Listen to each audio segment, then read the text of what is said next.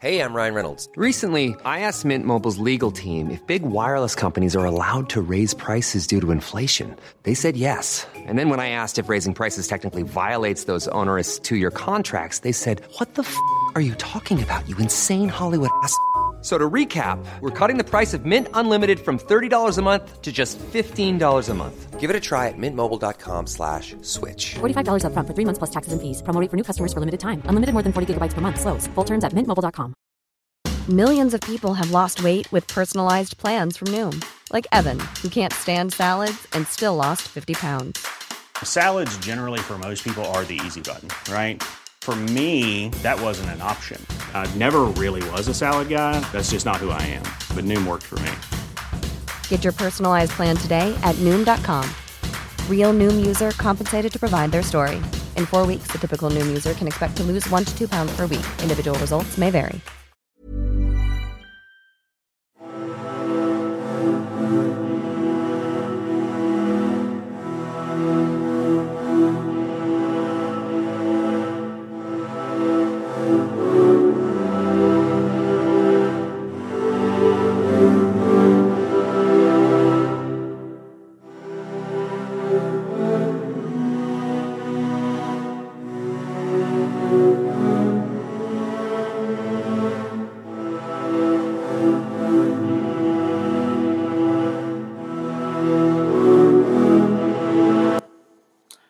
Hi there, and welcome again to the Explaining History podcast.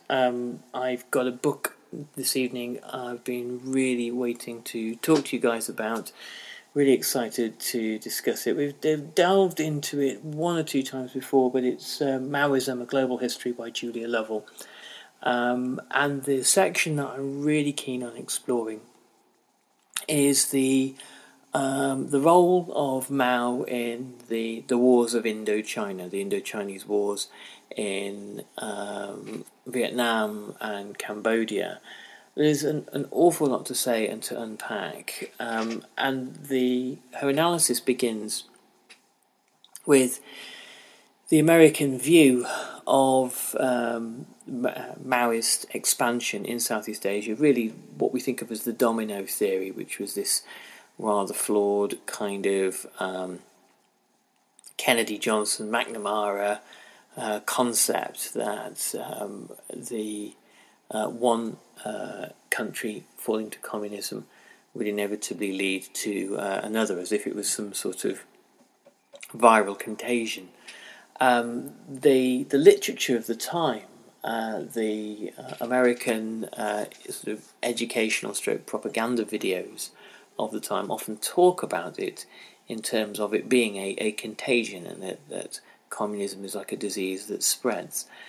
Now, the interesting thing here is that a standard view of this is that the United States sought to contain Soviet communism. But whilst this is true, Maoist communism, which had by the beginnings of the American involvement in the Vietnam War, long since diverged from its Soviet partner or former partner. That Maoist communism was, in the eyes of the USA, an equal threat. In fact, even sort of slightly worse, more unpredictable, more virulent, more transmittable, and a lot of the geopolitical strategizing, the decisions taken, were less about containing Soviet communism in Asia, though the Soviets did back North Vietnam, but about preventing the spread of Mao Zedong thought. And for the on the part of the North Vietnamese, there was a cordial period of their relationship with China, and then an entirely hostile one, as the North Vietnamese really found their feet as a revolutionary socialist state, and required less intervention, less interference, and less oversight from China, much to the resentment of Mao. If you go back 6 months, something like that, I was talking about the Chinese assistance to North Vietnam from the late 1940s all the way to Dien Bien Phu. So you can check out some of those podcasts there. But we're going to now get into examining what Julia Lovell's arguments regarding the relationship between the threat of Maoism and American foreign policy decision making regarding Vietnam. Julia Lovell writes, in 1964, the US Department of Defense released a short educational film, Red Chinese Battle Plan, to show their servicemen. Such productions are not usually renowned for their subtlety of analytical vision, and this one was no exception. Red China's Battle Plan, the narrator intoned, to a sinister cymbal beat. It is the blueprint for world revolution. Divide and encircle, conquer and enslave. The graphics show huge arrows extending from China to Asia, Africa, Europe, and South and North America. On reaching their targets, the arrows become a snarling dragon, stretched across the entire world. Mao's blueprint for conquest is succeeding just as planned. Today, Communist China seeks to spread its own brand of global revolution, the ideological centre of a world enslaved. The film portrayed Mao's ambitions as global, but focused this fear on one territory over all, Vietnam.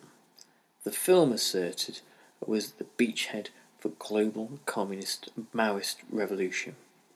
There the Vietnamese communists were deliberately replicating Mao Zedong's guerrilla war of the 1940s. If Vietnam fell, so might the rest of the world. Lyndon Johnson, who after the assassination of John F. Kennedy escalated the US involvement in the war throughout the 1960s, reiterated the point in another public information broadcast in 1965 called Why Vietnam, which we'll turn to in a moment. John F. Kennedy had famously said that Vietnam was the place where essentially the Cold War would be decided, whether there would be the scope to roll back communism, which is the kind of the Kennedy doctrine, or not. Vietnam would be the battleground. The video, of course, that's being described here was far from being particularly nuanced, but it does tell us something really, really important, I think. To the 21st century ear, the idea of the domino theory seems paranoid and slightly unnuanced and lacking in the kind of the depth of understanding that we now have about the realities of communist expansion and the intentions in Moscow and Beijing. But it was, for the most part, within the State Department, a sincerely held fear. There's nothing to suggest that the domino theory was a cynicism on the part of State Department officials and the Secretary of State and the National Security Advisor and the President. Far from it. Both Kennedy and Johnson saw it as being absolutely correct, and they believed that the implications for further expansion in Asia by communism were catastrophic. Here's what Johnson said. The declared doctrine and purpose of the Chinese communists remain clear. The domination of all Southeast Asia, the domination of the great world beyond, half a world away, has become our front door. If freedom is to survive in any American hometown, it must be preserved in such places as South Vietnam. It's up to us. We must have the courage to resist. The visuals in the film by the Johnson broadcast feature a picture of a laughing Mao. We did not choose to be the guardians at the gate. But there is no one else, nor would surrender in Vietnam bring peace, because we learned from Hitler at Munich that success only feeds the appetite of aggression. It's really interesting as well, the focus at the time on Mao. The American war machine that was engaged in Vietnam, and the intentions of at least two presidents, the purpose of it directly references Mao himself, and there was a clear implication that obviously, in the eyes of America, the North Vietnamese were the tools of Mao, and there's some evidence, some degree of truth in that. Obviously, the relationship between China and Vietnam becomes much more complicated over the course of the 60s and 70s. But it was clearly from this piece of these two pieces of evidence alone, it's clear that there was an intention that it was China that was being fought to a standstill in Asia in a second Sino-American proxy war. The first obviously being Korea. Julia Lovell writes, "This was the 1960s incarnation of the domino theory, beloved of American politicians from the 1950s to the 70s, the belief that China was responsible for turning Vietnam communist, and that once Vietnam had been turned, a chain reaction would follow throughout the Far East and Southeast Asia. American obsession with Chinese Maoist expansionism thus helped to create the greatest foreign policy and military disaster in US history, the decade-long intervention into Vietnam. The insignia of the American Military Assistance Command in Vietnam, to be found on the upper arms of US soldiers serving in that theatre, was a sword cleaving in half, or perhaps stopping forces flowing out of a breach in the Great Wall of China. Note especially Johnson's comparison between Mao and Vietnam, and Hitler in Munich.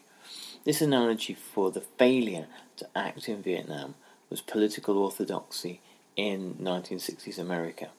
To underestimate China's ambitions, said Dean Rusk, Secretary of State during the 1960s, would recapitulate the catastrophic miscalculation that so many people made about the ambition of Hitler. To America's leadership, Lin Biao's global application of Maoist revolution, long live the victory of the People's War, was a Maoist Mein Kampf, committing Beijing to undermine vulnerable colonial and newly independent nations. The Johnson administration, including me, interpreted the speech as bellicose and aggressive, remembered the Defense Secretary Robert McNamara, signalling an expansionist China's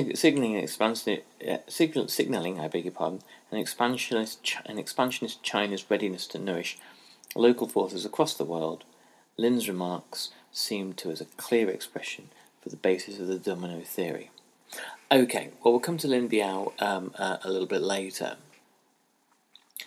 Here we've got, if you listen to actually the previous podcast all about Neville Chamberlain's thoughts and his strategic world view prior to Munich, then you'll know that before 1938, appeasement was not seen as necessarily a particularly... One size fits all seems like a good idea for clothes until you try them on. Same goes for healthcare. That's why United Healthcare offers flexible, budget-friendly coverage for medical, vision, dental, and more. Learn more at UH1.com. Hiring for your small business? If you're not looking for professionals on LinkedIn, you're looking in the wrong place. That's like looking for your car keys in a fish tank. LinkedIn helps you hire professionals you can't find anywhere else, even those who aren't actively searching for a new job but might be open to the perfect role. In a given month, over 70% of LinkedIn users don't even visit other leading job sites. So start looking in the right place. With LinkedIn, you can hire professionals like a professional. Post your free job on linkedin.com/people today. Hey, Dave. Yeah, Randy. Since we founded Bombas, we've always said our socks, underwear, and T-shirts are super soft. Any new ideas? Maybe sublimely soft. Or disgustingly cozy. Wait, what? I got it. Bombas. Absurdly comfortable essentials for yourself and for those facing homelessness. Because one purchased equals one donated. Wow, did we just write an ad? Yes. Bombas. Big comfort for everyone. Go to bombas.com/ACAST and use code ACAST for 20% off your first purchase. Bad thing, or hadn't really got the kind of the dirty word, the black name for itself that it has now. Following the Second World War, of course, appeasement is, or the refusal to accept appeasement is a kind of an article of faith for the United States, and there was obviously a great deal of wishful thinking about what would have happened if the Allied powers had stopped Hitler at the remilitarization of the Rhineland in 1936, and the history of the world would have been radically different. So there was a genuine belief that appeasement of Mao could not be allowed to persist, particularly in Asia or anywhere else. And so this kind of appeasement skepticism is one of the reasons why Vietnam is a place where the battle lines are drawn.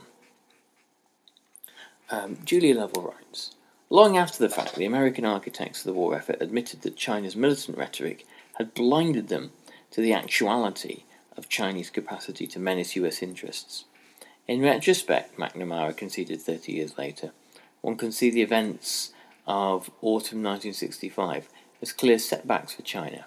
But blinded by our assumptions and preoccupied with a rapidly growing war, we, like most other Western leaders, continued to view China as a serious threat in Southeast Asia and the rest of the world.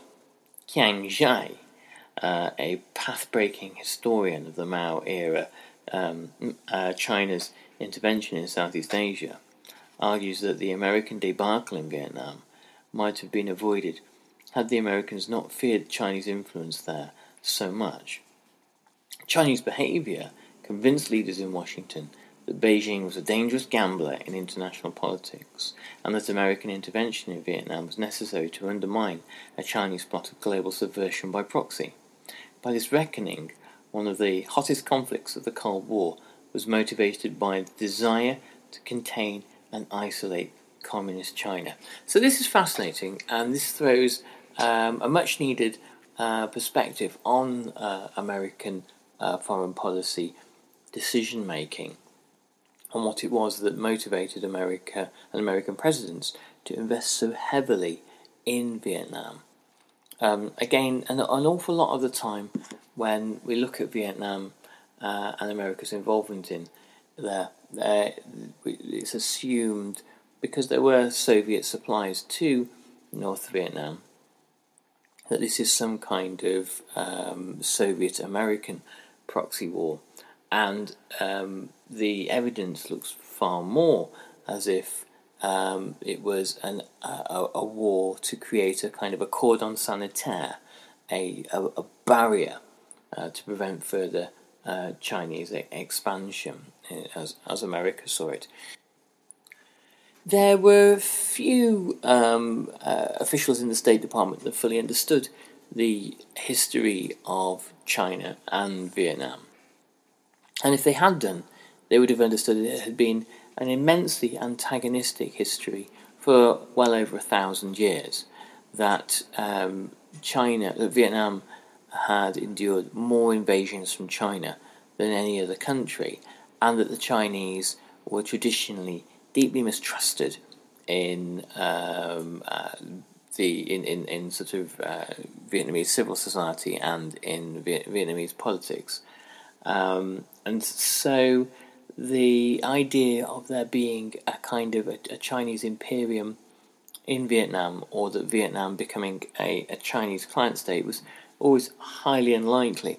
There's a really important bit in Imagined Communities by Benedict Anderson, where he makes this point already. He says, that within a few years of the defeat of America by Vietnam by 1975, that Vietnam was at war with its supposed kind of communist, northern communist neighbour, China. And the point he makes is that instead of there being some kind of Maoist international, that competing rival nationalisms are much more significant in the process of creating conflict and kind of slugging it out with one another. Making this point very well, Julia Lovell writes, as the dragon in Red Chinese battle plan sprawled across the continents, US policymakers assumed that communist parties in old Indochina, divided after the Second World War into Vietnam, Cambodia and Laos, would exult at the dragon's advance. Instead, China, Vietnam and Cambodia each harboured their own and differing interpretations of the domino theory. China's leaders did view Vietnam and other parts of Indochina as dominoes in the world revolution, often speaking high-handedly of these territories as a natural extension of China's own interests. The Vietnamese feared that Indochina would become China's domino, while the Cambodians and the Chinese were suspicious of Vietnamese ambitions to dominate the region. Through the critical decade of the 1960s at least, Western policymakers played down or ignored the fact that for centuries, if not millennia, the Vietnamese had perceived and resented the Chinese Empire as an expansionist power. Of course, Vietnamese and Cambodian relations were equally strained, and Cambodia viewed their more powerful cousin to the east as being once again a wannabe kind of hegemon within Indochina in general. In spring 1975, the dominoes of Indochina all fell to communism, but this was no unified tide of opposition to the free world. Instead, the historical enmity of Vietnam towards China and of Cambodia towards Vietnam drove two more wars in the region and destroyed alliances that Cold Warriors had once thought unbreakable. For 10 years, up to 1972, the US committed hundreds of thousands of American lives and billions of dollars to a war built on the assumption of Chinese control of Vietnamese communism. In the years that followed, an extraordinary game of musical alliances ensued. Kissinger and Nixon fell for the decaying charms of Mao and Zhou Enlai. Obviously, Nixon visited Mao in 1972. Vietnamese communism, until this point, founded on the teachings of Mao Zedong, the dazzling mirror, de-Maoified at speed. Both Vietnam and China scrambled to make up with their former bitter adversary in the United States, which, following the amoral creed of my enemy's enemy is my friend, kept the Khmer Rouge in the United Nations until 1989. That's a story for a different time, I sense. Through the 1980s, China and Vietnam fought each other, while the US and Chinese together facilitated and funded war by the Khmer Rouge, easily the most extreme offshoot of global Maoism, against Vietnam. So the fact that US strategic assumptions about Vietnam, about the cohesiveness of Vietnamese communism, Maoism, and the monstrous incarnation of Maoism in the guise of the Khmer Rouge, the fact that it was so poorly understood, the internal dynamics between these three powers, meant that American decision-making within Indochina would be fatally flawed, and the idea that both America and China eventually had a material interest in both opposing and plotting to undermine Vietnam after the end of the American period of the Vietnam War, and that both powers used the Khmer Rouge to the point of actually, once the Khmer Rouge had been kicked out of power, America continued to arm, train, equip and feed Khmer Rouge fighters in border camps in Thailand in order to wage a guerrilla war against Vietnam in order to undermine it, long after the end of official hostilities between America and Vietnam. This is part of this very tangled and complicated greater history of American involvement in Indochina. So we're going to talk a lot more about this. It's a fascinating topic, and Mao's involvement, as we'll see, in the Vietnam War goes from being welcome by the North Vietnamese, looking upon Mao as the progenitor of their own revolution, and the person who had mastered the kind of the guerrilla war that people like Ho Chi Minh wanted to fight. As the North Vietnamese state became more established, the old suspicions, old resentments, and old fears about Chinese influence develop, and these are all fairly legitimate fears, resentments, and suspicions too. So we'll look at that. Now, by way of a mea culpa, in the previous podcast, I said that the East Fulham by-election was in 1936. It was not, as we all know, it was in 1933. So there you go, hold my hands up. I will carry on with this probably next week sometime.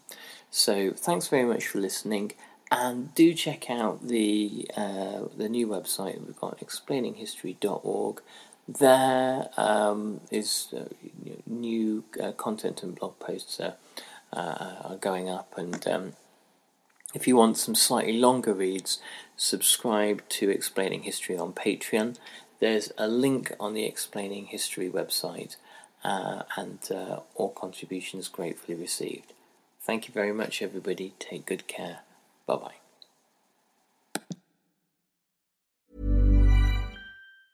Even when we're on a budget, we still deserve nice things. Quince is a place to scoop up stunning high-end goods for 50 to 80% less than similar brands. They have buttery soft cashmere sweaters starting at $50, luxurious Italian leather bags, and so much more. Plus, Quince only works with factories that use safe, ethical, and responsible manufacturing. Get the high-end goods you'll love without the high price tag with Quince. Go to quince.com/style for free shipping and 365-day returns. Even when we're on a budget, we still deserve nice things. Quince is a place to scoop up stunning high-end goods for 50 to 80% less than similar brands. They have buttery soft cashmere sweaters starting at $50, luxurious Italian leather bags, and so much more. Plus, Quince only works with factories that use safe, ethical, and responsible manufacturing. Get the high-end goods you'll love without the high price tag with Quince. Go to quince.com/style for free shipping and 365-day returns.